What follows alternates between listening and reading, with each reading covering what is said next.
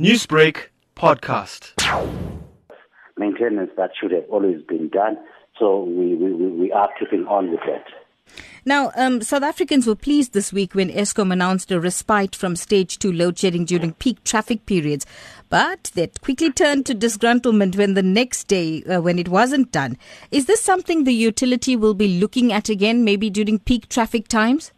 Yes, definitely. It's a pilot program which, if things go well, and as you just noted, have not gone as well as we would want these past few days, if things go well, we will have this on a permanent basis that there would be no load shedding during the peak hour. But at this point, it is still a pilot program, and we continue doing it whenever we can suspend load shedding during that time.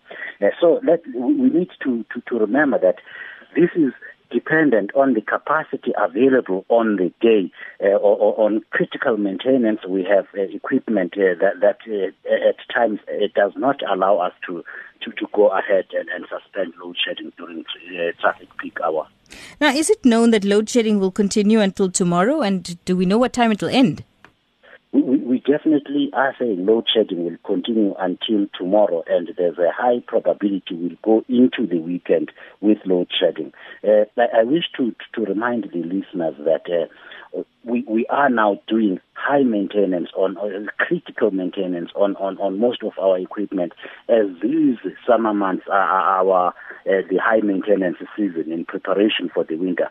Thus, it is to be expected that we will have frequent bouts of load shedding, but we also wish to let the people know that there will be high rates of load shedding over the next 18 months as we do this critical maintenance in order to get our equipment back into good shape again.